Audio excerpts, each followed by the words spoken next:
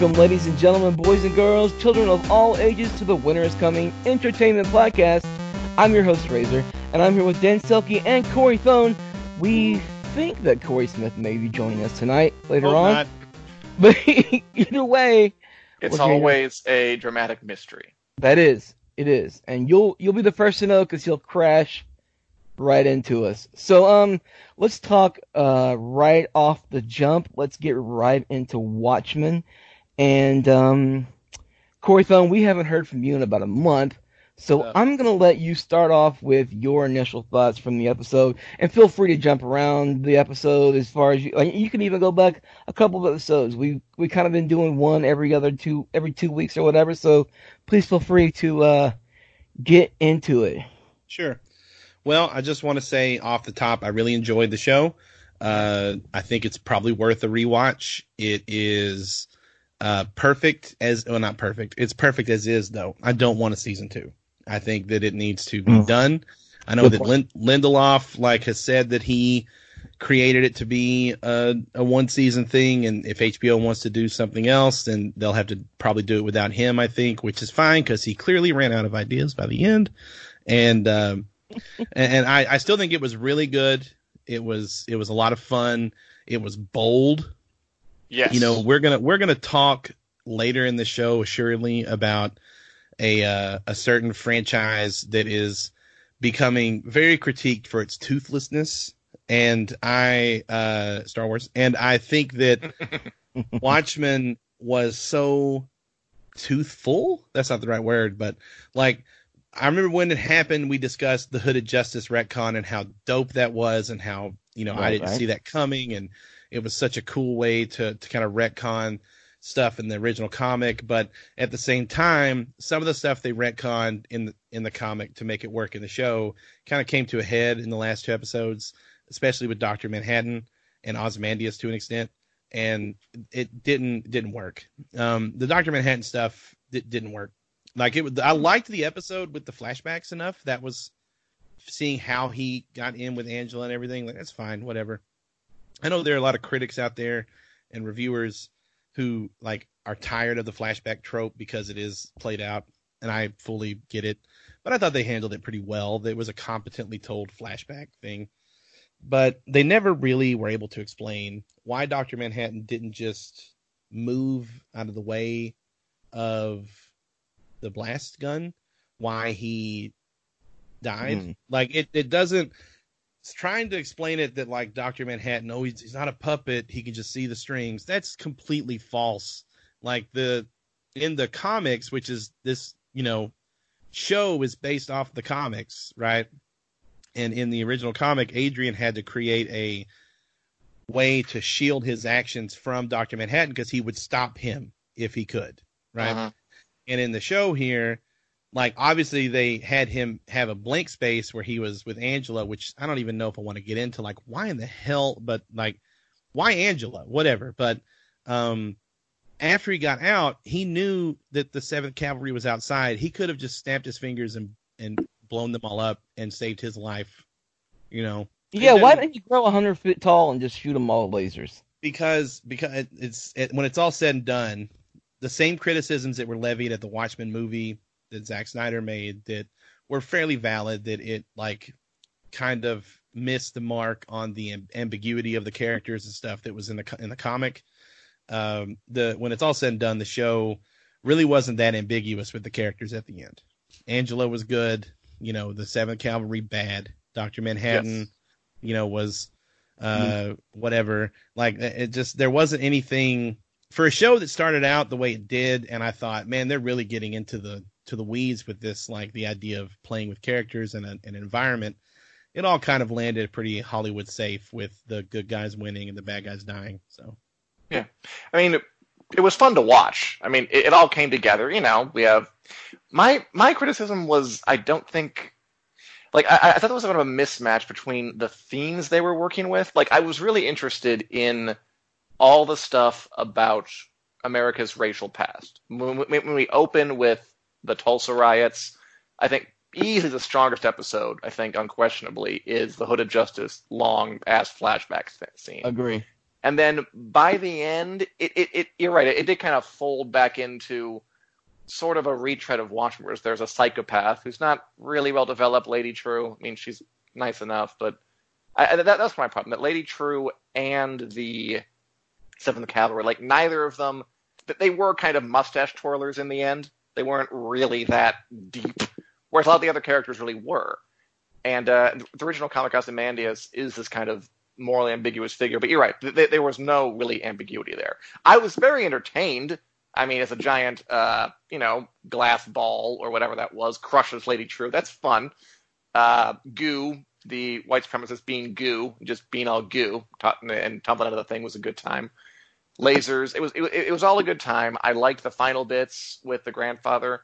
I thought that they were like going for something thematically denser, and it kind of ended up being a little shallow but fun in the end. Yeah, it was. There's no doubt that it was a gorgeous episode. But then again, did we really? I mean, there were so many questions that felt unnecessarily unanswered. Like you guys have hit the points already, but like Lady True is the biggest problem for me. I wanted to dig into that character more. It seems like you had Angela coming in and out of the entire season, and sometimes she'd be on the shelf, sometimes she'd be in the middle of it, and then you had, but Lady True was always the character that got like one good episode, right? And that was the final episode. Did we know about her? Sure. But she didn't have the combative, witty remark moments like Angela and Blake had. We didn't have a one-off origins. Well, I guess the finale was her origin story. It was. Yeah, it was. I'll step back on that one because we had that with Looking Glass. But, I don't know. I kind of felt like there needed to be more with, I guess, True and Vite, I guess, maybe. And they explain things quickly, but, like, I don't know if you guys felt this way, and this is something I'd like to know. Do you guys felt like it was unnecessary to cut it off at 9? I mean, unnecessary? No. I mean, you could do whatever you want. I think could have benefited from more depth to True and whatever the senator's name was, Keene. There you go. Yeah. They both felt a little, again, like mustache twirly to me. But it all wrapped up. I mean, the plot points were, like, the loops were closed. It worked, but it just wasn't as thematically ambitious as I was hoping it would be. True. Or Lady True, whatever. Very funny. So, yeah, I get it. So, without, I know Smith's got some thoughts on this, and if he joins us in time, great. If not, then oh well.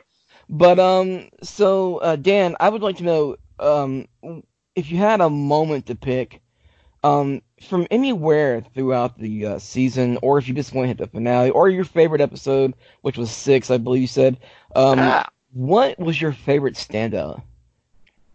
This moment? Moment. I'm going to go with probably when they had the point of view shot of Reeves being lynched, and you're like in his point of view, and they string him up, and just, God, it was suffocating. It was horrible. I loved it, and I dreaded it. That whole episode was very, very impressive. Like, I loved that episode because it kind of followed him along this journey, and you kind of, like, you felt very much with him, even though there was little said. I just understood the decisions he was making, like when he decided to put the mask on and intervene anyway. Like, I got it. Like, okay, you can't show your face because you were just strung up by your own coworkers. Like, you can't show your face anymore. But you're going to be here anyway. I thought that was wonderful. And again, I was kind of sad that he was a little sidelined, and like he didn't really play into the final episode in a huge way, because that deepened that character so much. And that's what I was used to, right? I was looking forward to, okay, I see the ways the show is going to go. We're going to introduce these people, and then they're going to deepen them with these flashbacks throughout, and they're going to be new people, like with Looking Glass, like turned into an interesting character immediately with that flashback episode, the one that centered around him. William Reeves, was kind of like a cipher, a mystery, and that episode filled him out so beautifully. We just didn't get that for a couple of the key players, and so I thought the finale was a little shallower than it could have been. But yeah, the entire flashback 1930s New York City episode, just such a deep well of references the show had, drawing on like real life historical events that are important but don't get mentioned a lot or like taught a lot. I did not know about the Tulsa race riots before the show. I'm sorry to say that I didn't. I had not learned about them, and I hadn't researched myself. It took me absolutely having to go back when we were writing the run up to Watchmen and we were covering all the articles. I was like, wait a second, the Tulsa riots. Okay, I think I remember something a little bit about this, but I had to go back and read everything. Like I was buried Really? in the wiki. Yeah, like it was just. And very knowledgeable about TV too, and about comic history, which the original Watchmen is very much about that too. Modern politics, it's like plastered all over it. It was an extremely rich show. I would be up for a season 2 if they get the right idea. I think Lindelof said it would be. It wouldn't be like the same. It would be like what he said. It would be like season 2 of The Wire, where I know we like The Wire here.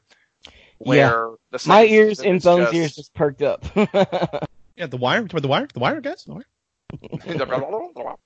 His idea would be, okay, yeah, if we did a second season, it would be like The Wire, probably, where these characters like might make an appearance, but we would shift to something different. It would be a different story, different characters, different situations, and they might be on periphery. That was his idea, and I'd be into that. That could work if you get the right idea. Yeah, Bone, an anthology type Watchmen series. Would you be up for that? I really don't know I guess at this point they've already introduced so many of the traditional characters, and we know that Night Owl is in jail, so I guess you could do a Night Owl thing.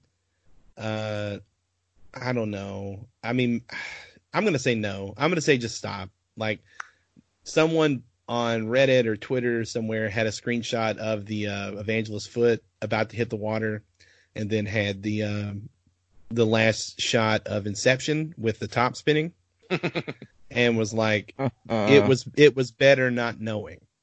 And I agree, because if they make a second season of this and it doesn't start with Angela standing on the water, then like that or falling in, yeah, then that's kind of a cop out too. So I don't know if that's the right avenue to take. I just think that they created something really unique. Yes. And almost impossible to recreate. I don't want to bring True Detective up because I think season 3 was pretty good. Yeah. But season 1 was truly lightning in a bottle.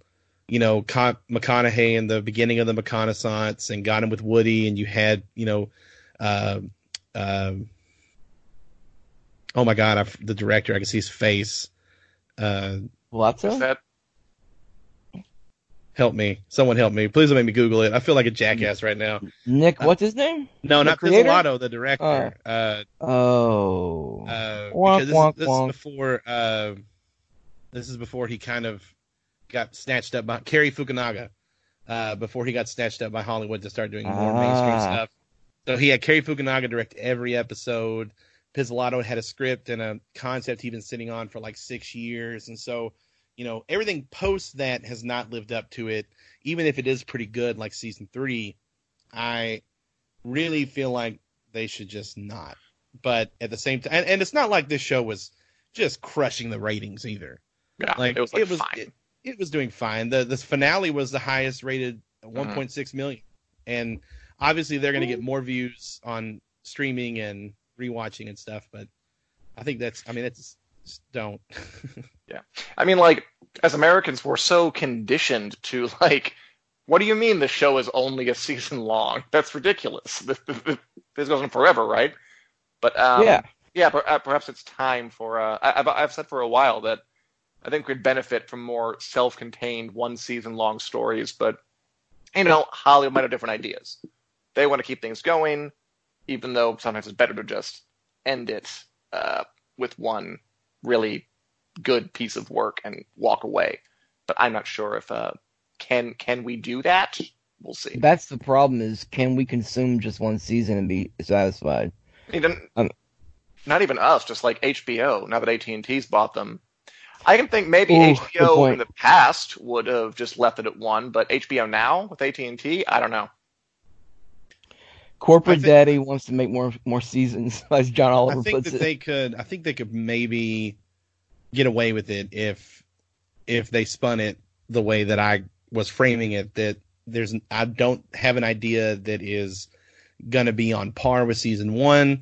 How about instead you let me make a pitch for this other show I have, and it's a show that actually could run 3 to 5 seasons or something instead of that. Like I really think that there is value in these. I mean, HBO does limited series stuff, so just treat it like that. I don't know. I liked so much of the world building. I didn't think they stuck the landing. There were a lot of questions that didn't get answered.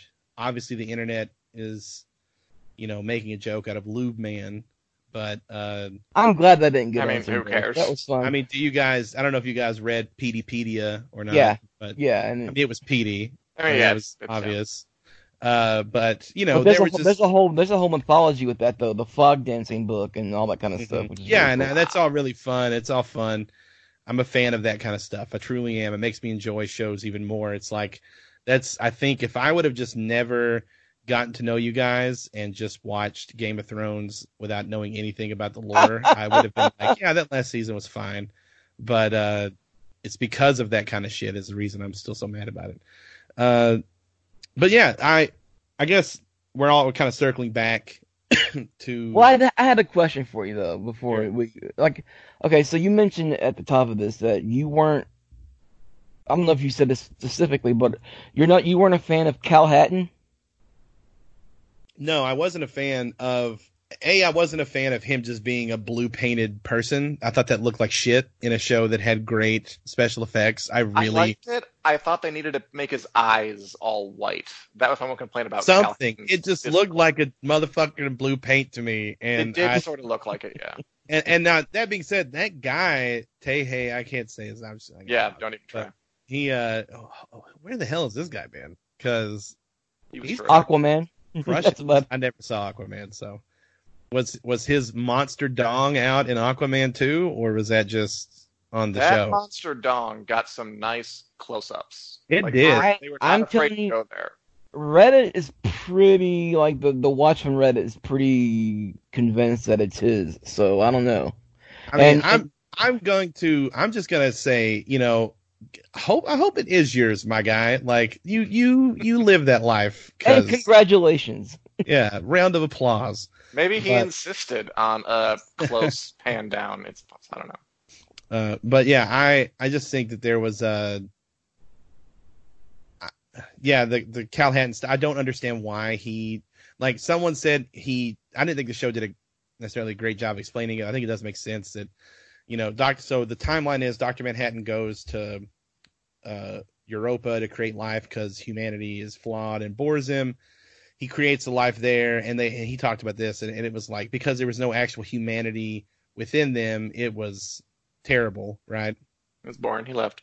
So he left, and he put Vite there. So Vite wasn't even in prison. Like we all thought that was his punishment, and instead it was just a reward. Like, yeah, I'll go there, and then he gets there, like, oh, this sucks, and so he spent the whole time trying to escape, and he made the game warden and everything himself. Like, oh, I thought that was lame as shit. I liked that. I liked it. I didn't mind that bit. That was fun. It had the great line of, was I worthy adversary? No, but yeah, and so, so he comes back to Earth. I really don't know why he picked Angela.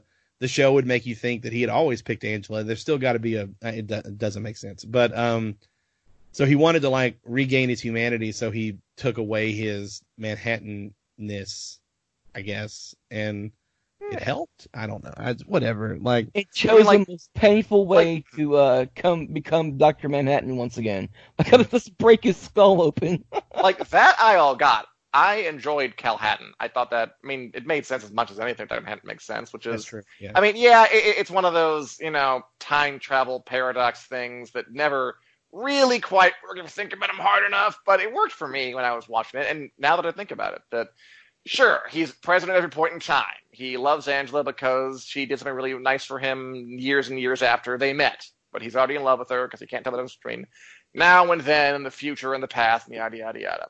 I had no problem with any of that. I thought they were episode really sweet, the romance episode. I enjoy that quite a bit.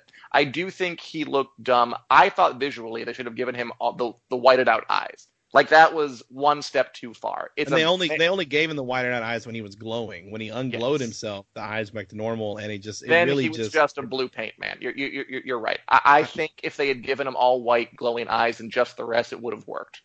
And I feel like a bitchy little bitch boy when I'm like, it didn't look very good with the, but like it really didn't look good.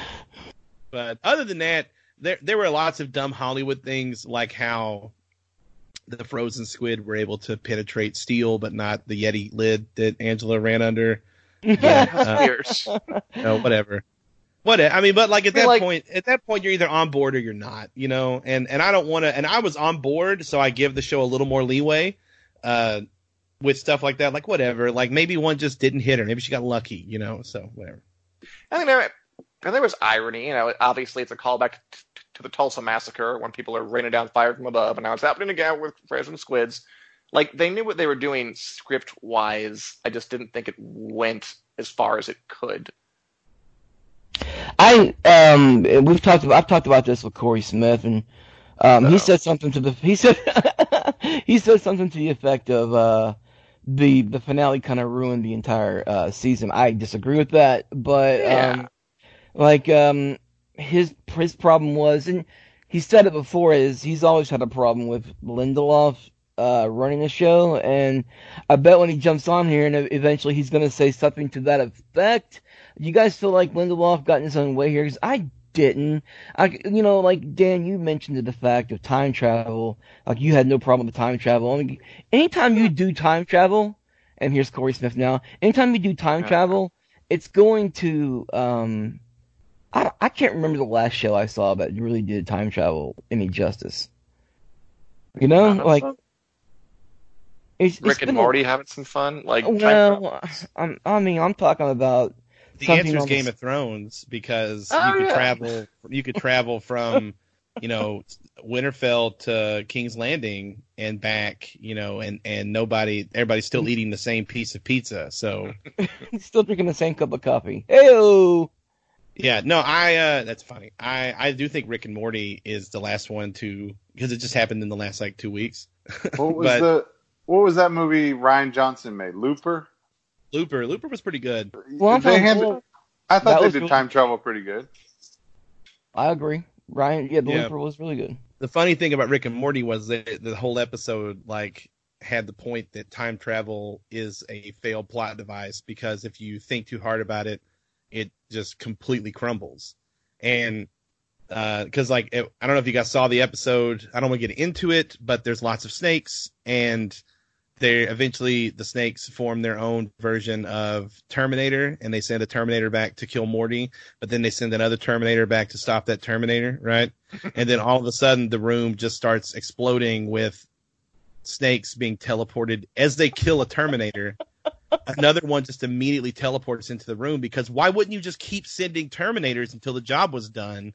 And why wouldn't you just keep sending Terminators to protect him until he's protected? Like, it's just a constant, it's never going to end. Yeah, I think comedy time travel is better than drama time travel. Though I like now that Watchmen and Game of Thrones both have like time travel adjacent plots, like Bran and Hodor and Holdor, all that stuff. And like Dr. Manhattan doesn't exactly time travel, like he exists in all spaces at once, yada yada yada. I feel like they're trying to have some time travel cake and eat it as well. And again, I thought it worked. I didn't have any problem with Dr. Cal Hatton knowing he was in love with Angela years before he technically arrived at that moment, because he's already there, you guys. Yeah, and I was a little bummed that we didn't get more of Manhattan acknowledging Laurie. There was zero. Like, they had these really good characters, like Laurie and Looking Glass, and even Ozymandias, who were really great, but I didn't feel like they really played into the climax all that much. And in fact, that's actually, we haven't got to that yet. No, hang on. Ozymandias getting knocked out by a wrench was stupid as shit, and I am very annoyed by it. And in fact, the entire Ozymandias storyline, when you look at it in toto, was useless. It didn't come to as much as we were kind of set up to think it would come to. He changed, his character developed exactly 0% from the first episode. In the first episode, we see that he has lost his mind, and because he's killing, or maybe that was the second episode, whatever, he's killing his clones. We don't know their clones yet, but whatever, he's killing them. And then in the last episode, he's still the exact same level of a narcissist and everything else. The only reason he decided to save the day was because Bunny Colvin, wire reference, told him that everybody had forgotten about him and moved on to Lady True. And so that was the only reason. It was his narcissism, which like that, you didn't need to have him in 8 episodes to remind us that Ozymandias is a narcissist. So yeah, I would say you would take about 3 episodes to get to the point where he had a backup plan, a plan B for Dr. Manhattan, like with the little ring to put in his forehead. Like that was Weitz. So there was so here's the question now. Smith's here. I know he has thoughts, but he was late. So how much time do we give him? I think that he's got to earn his every minute. He starts off with 1, and if he makes a good point, he gets another one. Well, you've got 1 minute, Smith. The pressure. I'm like Dr. Manhattan. I'm here all the time. No, just building off what you were saying. Just an update, Smith. You now have 40 seconds. I felt like most of the people's storylines were underutilized when it was all said and done. I was not a huge fan of the finale as what it kind of retroactively did to the rest of the episodes. I just feel like having the whole thing centered around stealing Dr. Manhattan's powers and around Dr. Manhattan in general, I felt like we'd kind of done that in the graphic novel. And so when the series started, I was more hopeful that we would see kind of what effect the superheroes had on a greater society, decades later, right? And it kind of seemed like we were getting that at first when we were going to go into the thing with the police wearing masks and their guns being locked up, and then I thought we were going to get a kind of a with Lori, what that had effect on her down the road. And then the stuff with Looking Glass, like obviously he had a lot of PTSD and he's living with it and hiding it from everybody, but it was still affecting him. But then all of that just kind of went to the wayside, and really it was ultimately just about stealing Dr. Manhattan's powers. And I don't know, the payoff for me wasn't terrible, but I was hoping for something more, because it started off so interesting, and we just kind of climaxed at let's steal Dr. Manhattan's powers. And I don't know. I agree more or less. Yeah, that it was a lot of rich build up to a pretty conventional ending, which is more or less what we've been saying here. Yeah, I agree. I think something you said, Smith, just kind of reminded me of a conversation I'd had with a friend of mine who is black, so I am cool. But no, I was talking to a friend of mine. We're all white guys, and I think that one thing we kind of have unfortunately, it's the rules of podcasting. So we you mentioned PTSD, and my friend who is also, I have not seen The Leftovers, but he is a fan, and he said that The Leftovers and Watchmen kind of play with this idea of shared collective trauma. And you mentioned seeing how the effect of superheroes, what it would do to an advanced society, or not advanced, you know what I mean, like modern society, the superheroes from the past. And I think we did get that, like Corey said in earlier episodes, but we also, I really feel like, didn't get deep enough into the 7th Cavalry and Judd Crawford. Yes. So Judd Crawford was just a racist old guy. But was he? He said, I'm trying to help you, but what the 7th Cavalry had zero noble goals. There wasn't a single thing that they were talking about providing. They were just racists, and there wasn't an end to it. And that's what I'm saying. Just everything. I mean, so hang on. Let me get to the. I don't want to forget what I was saying. The idea of the collective trauma that African Americans have in this nation, right? That the show definitely opened with and dealt with several times with Lou Gossett Jr.'s character and Angela and everything else. And for them to just kind of, I feel like they just kind of dropped that by the end, Yes. and just were like, yeah, racism is bad, guys, and it's like, yeah, It started dropping at episode 6. That's probably where you finally had your last episode where it was really prevalent, is episode 6. And then you went into 7 with the love story, but the pre-love story, and then 8 was a love story, and then 9 was the finale. So there you go. I mean, I think the fact that William Reeves was, again, like, I thought the richest character they had, and I completely agree with that, by the way. That was the hook. That was, you're going to go there, you HBO show made by a white guy, you're going to go there and talk about the history of racism in America and like really dig into it. And that was so electrifying and so bold. And I know we talked about that in the beginning, and then and I just feel I feel like we all 4 of us here haven't really brought that up because, we are crackers, and that is something that I think we're going to see more people start to like highlight, as reviews kind of settle in, is that they really kind of opened great out the gate, opening up those issues, and then not having like a point to opening it up. Maybe follow through. They doesn't follow through. I like that you said that, Dan. I like that you said HBO. We're really going to try this HBO run by a white guy, and this is the same network who seriously considered Confederate. So there you go. Yeah, but I mean, they were doing a good job. Like, again, to my white eyes, like I was invested and very interested in what they were talking about. And then the climax involves, a not very well developed megalomaniac character trying to take over the world, which didn't really touch any of those rich themes they were dealing with, which is what I was most disappointed in. And William Reeves, who's the character who kind of carried the torch for the whole idea of shared trauma, like spent the entire thing in a theater and not on screen. Smith, I know you were dying to chime in. I mean, y'all just made all my points for me, assholes. All right. No, great. But yeah, that means you don't have to talk, right? Yeah, which is why you only got a minute. Boom. No, I mean, yeah, I think you can just point to any plot point other than Manhattan and feel like we didn't go anywhere with any of them, and like what you were saying about Judd Crawford. I mean, was he a racist? Because he was super chummy with Angela. But that was all. So I mean, Keem was super chummy with everybody too. I get that, but like, what would have been the point of him pretending to be her friend to the point where he came over to dinner? Hang on, it's because he knew that Cal was Manhattan.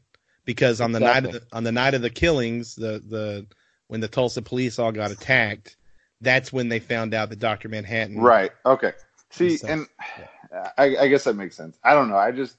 When the finale came around, I was hoping for more than like, hey, we're going to steal Dr. Manhattan's powers. And like Lady True, it's like, she spent how many years, like and then her mom, what was the deal with her mom? She just randomly decided to inseminate herself with Ozymandias's semen? Like, and then... Well, wouldn't you? If you had a chance, wouldn't you? She didn't seem to like him very much. But she knew he had a good brain. And she would make a vengeance daughter. He's Ozzy fucking Mandius. Got the best brain. I don't know. I just the whole thing was just like we didn't get a whole lot of payoff, and I mean I understand it's Lindelof and we're not going to get every question answered, but I really liked where the series was going in the beginning, and I mean this ties into there's this movie coming out called Star Wars: Rise of Skywalker, and that whole series is the same thing. It's like we're just retreading the same ideas almost, and I really wish we would have explored something separate from Dr. Manhattan. Like, I would have been perfectly fine if he was not a part of the series at all. And we had just, we were exploring all the issues that it seemed like we were going to explore at the in the first 2 or 3 episodes, instead of, flipping back over to Manhattan. And I think that Manhattan was kind of a crutch from a storyline point, right? I think Manhattan was a hindrance. Like, I think once they introduced Manhattan, it boxed the show in around that. Yeah. Kind of like have to deal with the god in the room. If you include him, he's got to be a part. You can't reveal Dr. Manhattan and not deal with him every episode after that. It's the reason that there will probably never be a good Superman movie. Ooh. Good point. Superman's only powers are things they haven't thought to have him do yet. Like, or only non-powers. I'm sorry. I'm really messed up on Well, cold meds the and way stuff, you but- beat Superman obviously is to have both moms be Martha. I mean, you Yeah. laugh, but realistically, even in like the comics where Batman did beat Superman by like having all this insane Batman shit, you know, like in movie with movie fans who aren't on board with some of the stuff comics do, there really isn't like a way for Batman to beat Superman unless he has like they couldn't just have Batman beat him up. You know what I mean? Like because Yeah. he's Superman. So like it's just it ruins everything. And so Manhattan coming in really hurt the show, I think, and I understand why they did it because I mean it's a huge part of the book, but man. But that's what I'm saying. Like, I really wish they hadn't had him come in. It's just like with Rise of Skywalker. I haven't seen it yet, so I could be completely wrong. Could But be. I hate the fact that they have included the Emperor in the film. Like, I Yeah. really wish they would have gone. I mean, Supreme Leader Snoke is the stupidest fucking name I've ever heard of for a villain. But I really wish they would have stuck with him, and that had been the point. You know what I mean? Because it's like, let's do something new and let's do something different instead See, of just. Now we're gonna get. See, that's the thing is that's what the Last Jedi, for all of its faults, tried to do. They got rid of Preach. this. They got rid of the stupid Emperor, you know, a disfigured, you know, mystical Sith Lord. They just got rid of him and said that's actually not the point of what this trilogy is going to be. Mhm. It's going to be about Rey. It's going to be about Kylo, and it's going to be about them and the Force between what Luke talked about, like how the Force doesn't depend on you. The Force is, and like. And granted, The Last Jedi has lots of shit that doesn't work.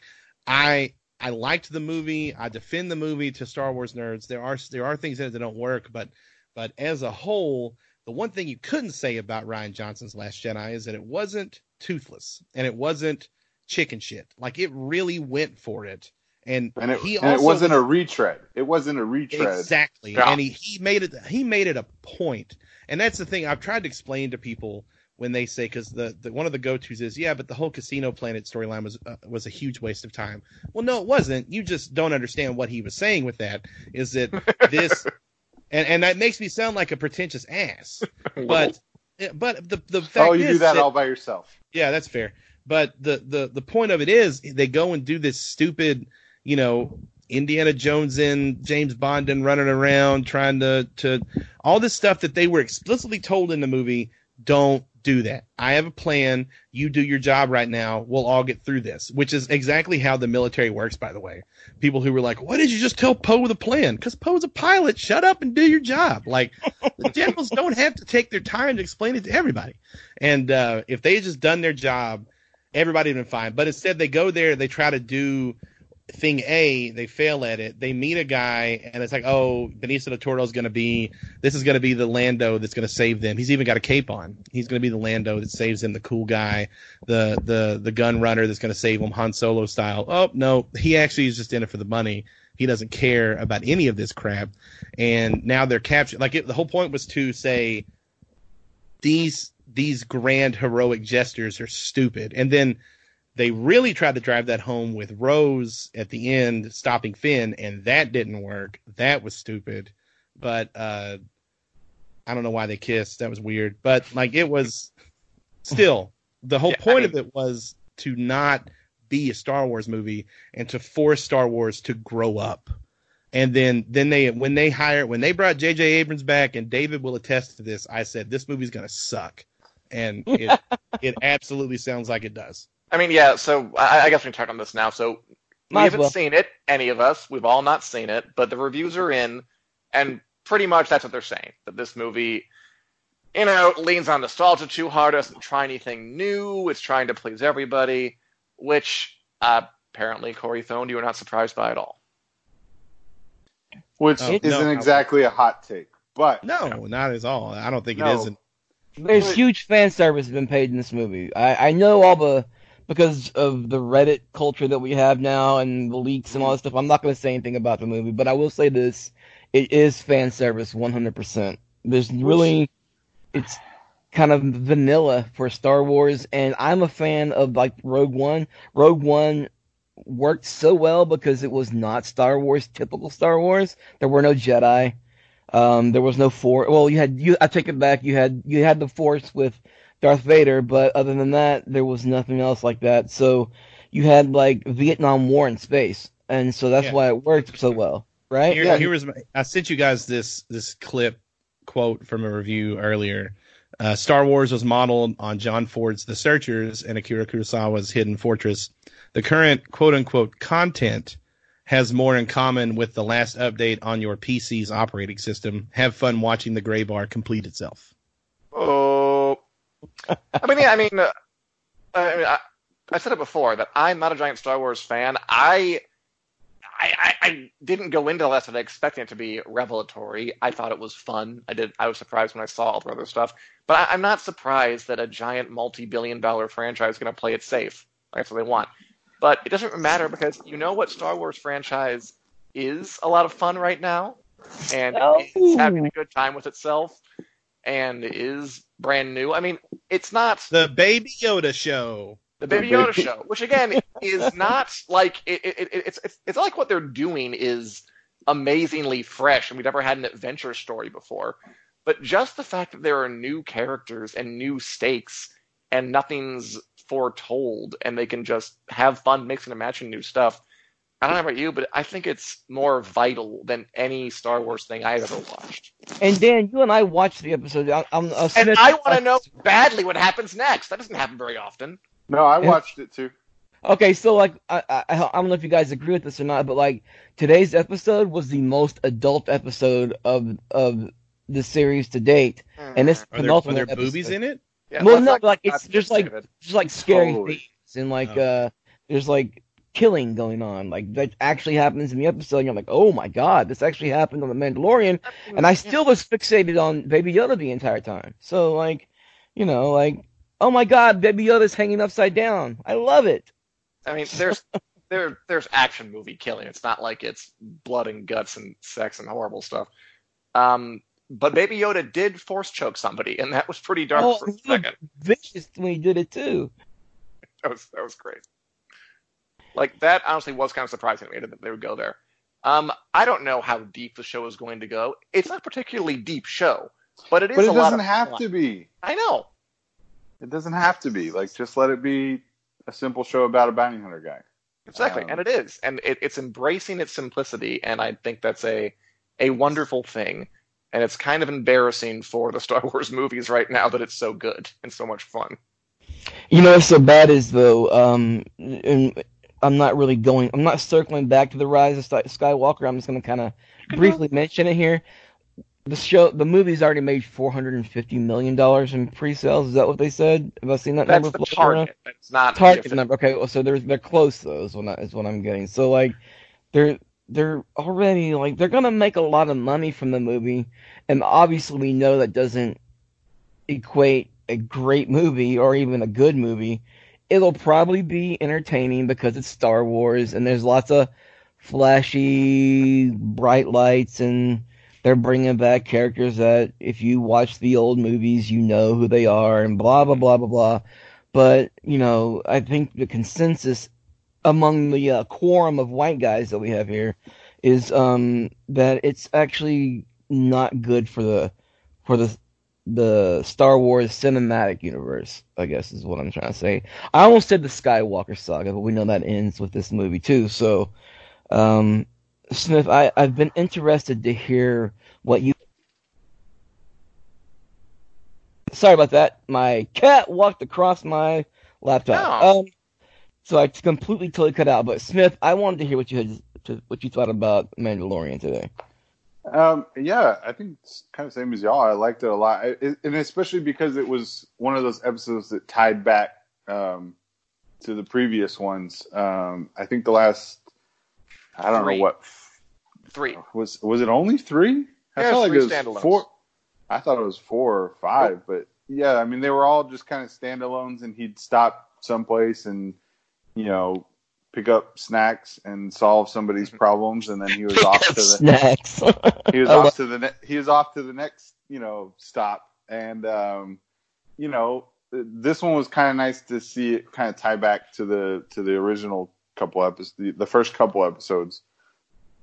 And it was cool to see some stormtroopers actually know how to shoot. That was fun. Yeah, so those were the Death Troopers that what's his face had in Rogue One, right? Yeah, Krennic, yeah. Okay, cool. That's what I thought. But yeah, I mean, I like it, and I am interested to see where it goes, because this is the first episode where like there's a cliffhanger to it, where some stuff happens and it's not resolved in one episode. So I like that, and I hope they just keep making shows like this. I've never understood why because especially in Star Wars, like in Watchmen, at least it's confined to mainly the US and A. But in Star Wars, it's literally a galaxy far, far away, and you have spaceships that you can fly all around the galaxy, and we just focus on the same people and the same family. And it's like, there's so many other stories that we could be exploring on a major and a minor level. I mean, that was one of the best parts of The Last Jedi was Rey's parents aren't anyone important, and that's so good point. Man, right. Broom Boy was one of the best parts about The Last Jedi. I love Broom Boy. Yeah. So I just hope that they do. And we've got the Cassian Andor series coming up in 2020, right? So I think that one's probably going to skew a little bit more towards the major events, the Skywalker saga. But still, it's like you've got so many. Like, why don't we just stay on one planet? And watch some events unfold on that planet that only matter to that planet. Corey, what I mean? I don't think you're thinking like a Hollywood executive. I mean, this is all a battle to people like things they've seen before. That's the operating principle behind all the biggest entertainment products of our time. Marvel, Star Wars, everything. Yeah, but the other reboots. That's what they do. That's what they don't want something new. That costs money. That takes risk. Right, and because the flip side of that is that at one point or another, Star Wars itself was a risk, And I think, yes, people want to see what they have seen before to an extent, but also I think people don't know what they want until they see it a lot of times. And you can put a new product out there like The Mandalorian or like Star Wars, the original trilogy, and it's stuff they haven't seen before, and it's different, and it doesn't have to be risky in the sense of like pushing new ground, but it's a little bit different. You're not retreading the same ideas. And when you've got a universe as gigantic as Star Wars, you literally have an unlimited playing ground to just run any kind of storyline you want. Well, I mean, look at Marvel and look at the turn they made in stage 3, 4 with the one with Ragnarok and Black Panther. That leading up to Infinity War and Endgame, Spider-Man and all that, they those movies are very good, and part of the reason is the ambiguity of the villains, the gray area, or in Ragnarok's case, the absurdity of it all, and the huge character turns that movie took down comedy avenue, and a lot of that I think is Marvel or Kevin Feige. Kevin F. and those guys. Kevin F. That guy. Trusting creators. And that's Disney. Star Wars has clearly never trusted a creator so far. Because, say what you will about Solo, and I haven't seen it. What the fuck? But I was fairly excited when they hired the guys from 21 Jump Street. Lord Miller. Movie, yeah. Yeah, and it's like, I liked those movies. I like that kind of like stupid humor, the fast-paced jokes. I like that kind of stuff. I'm on board. And, the cast, I don't really know much about the main guy, but Donald Glover and everything. I was like, all right, yeah, whatever, cool. Woody Harrelson, let's do this. Listen, man, I will say this. Solo, for if you could take it outside of the Skywalker saga that's supposedly tied into from the outside, you could take that and say, okay, here's a movie about a space cowboy. It's a heist, yeah, and it's fun. It was fun. I enjoyed it until the last 3 minutes. But I my enjoyed point the is shit out of that Final. they hired those directors knowing their entire back catalog. And then we're like, wait, they're making this kind of stupid, guys. And it's like, well, no, that's why you hired us, right? No, you're fired. And it's like, what the hell? And now I know that there was supposed to be more than that going on behind the scenes. But look, if you want to make, and I mean, that's kind of, J.J. Abrams is the king of entertaining nonsense, I guess. Sure. But if I look at like the Jurassic Park movies with Chris Pratt, and it's like, yeah, if you want someone to just shut up and do what they're told, hire Colin Trevorrow, which is what they wanted to do. Yeah. Which is what they wanted to do with this movie. Yeah. It planned enough. Blows my mind because of everything that Smith just said. You have got this beloved, deep, rich galaxy that you can play around with, and the most you can think to do is bring back the Senate, pun intended. Like there's, I was gonna say, yeah, like seriously, that's just so lame. Just the lamest, most boring shit you could take. And again, it comes down to trusting your creators, and I don't think that Disney, Star Wars, Kathleen Kennedy, whatever, they don't do it. But if you just turn, and I think I've said this on this podcast before, but if you just took like $50 million, nothing to them, and said, hey, I don't know, hey, Guillermo del Toro, what are you doing next year? Want to make a Star Wars movie? Write a script, pitch it to us. He would be desperate to do that. I just nerd jizzed everywhere. Thanks a lot, Corey Thone. I appreciate you just running. Do that with anybody. Do that with Spike Jonze. Do that with do that with Taika. Like, just say, hey, what do you want to do? Like, have you ever thought about doing that? And it's a one-off. This is not a trilogy. This is Andrew the Pilot. I have 2 points about that. So. Obviously, I guess I co-sign everything you said. We all want innovation. We all want cool stuff. I mean, I think, but again, like the reason those Phase 3 movies were so good, Thor Ragnarok, so off the wall. I mean, Hollywood has a struggle to get something interesting made. It always is. The knee-jerk reaction is to, well, yeah, but who would buy a Funko Pop of that? Like that's just what the guiding thing is. I think part of the reason they could make like a Thor Ragnarok was because even though that was an off-the-wall great movie, at least they knew Thor would sell. Like they've established that by that point. To get someone to trust someone enough to do something different, because there's always the chance that you might make Apple TV Plus's post-apocalyptic Jason Momoa is blind drama C, and it's just ridiculous. Yeah, that's a fair point. That's what people are afraid of. Hollywood is, again, I talk like I'm in Hollywood, I'm not. People would prefer to do reboots because the stakes are so much lower, the potential reward is so much less, but the risk is so much less. People are not risk takers. You're going to give them their money.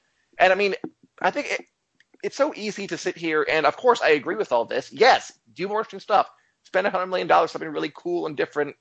I just don't think that's the reality. People who are the purse strings, they want a sure thing, and a sure thing isn't real. That's a fantasy. They can't have it, but they think it's real. They think if they reboot Bratz or whatever, that will be a better return on their investment than doing something new and innovative.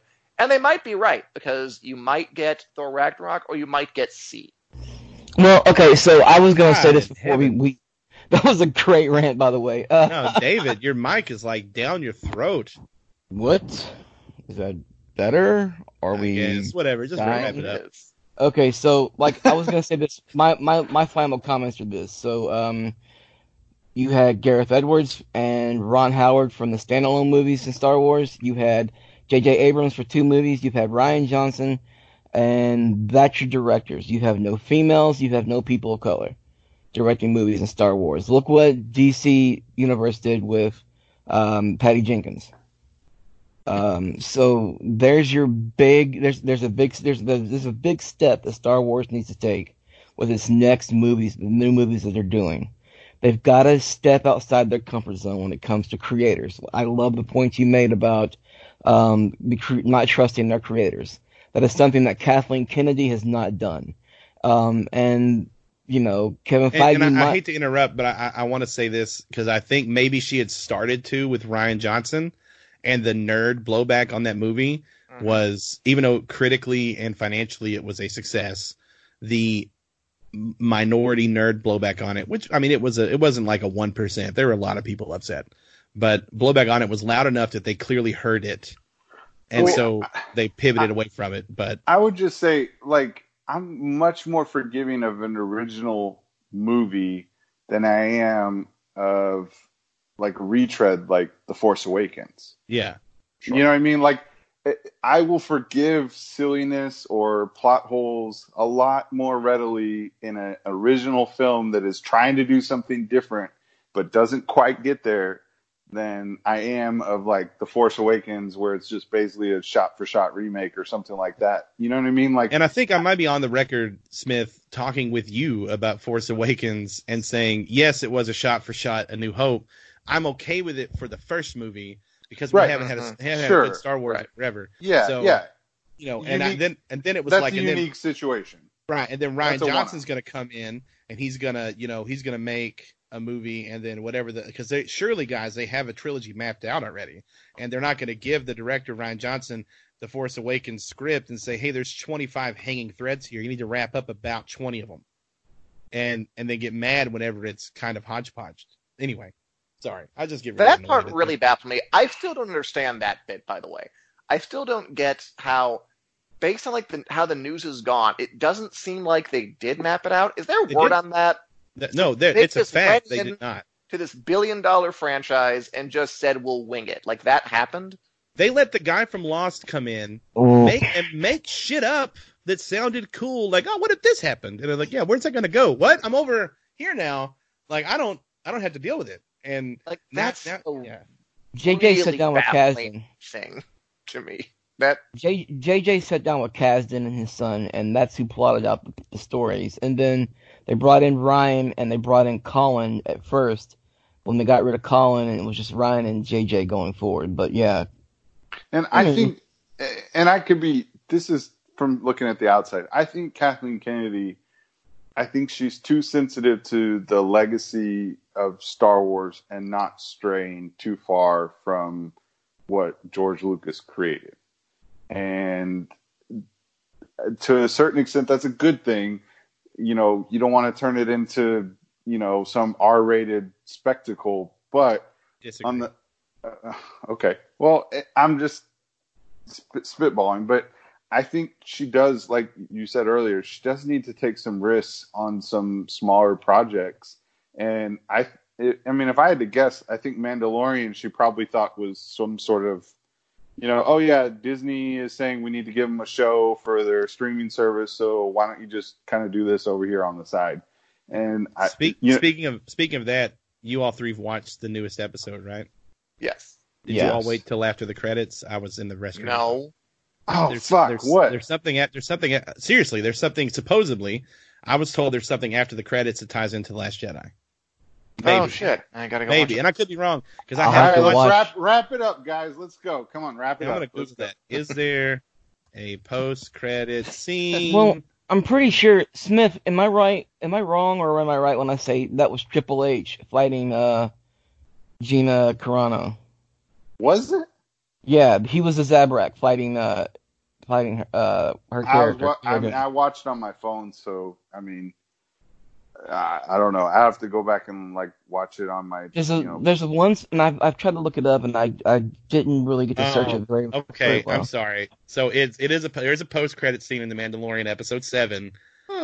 Along with an early release date for The Mandalorian episode 7 this week, along with a post credit scene that's an exclusive Rise of Skywalker clip. Yeah, I saw that part. Okay, whatever. Sorry, never mind it. Yeah, whatever. Who gives a shit? They basically clipped the whole movie at this point. Yeah, I've already seen like 20 minutes of the movie.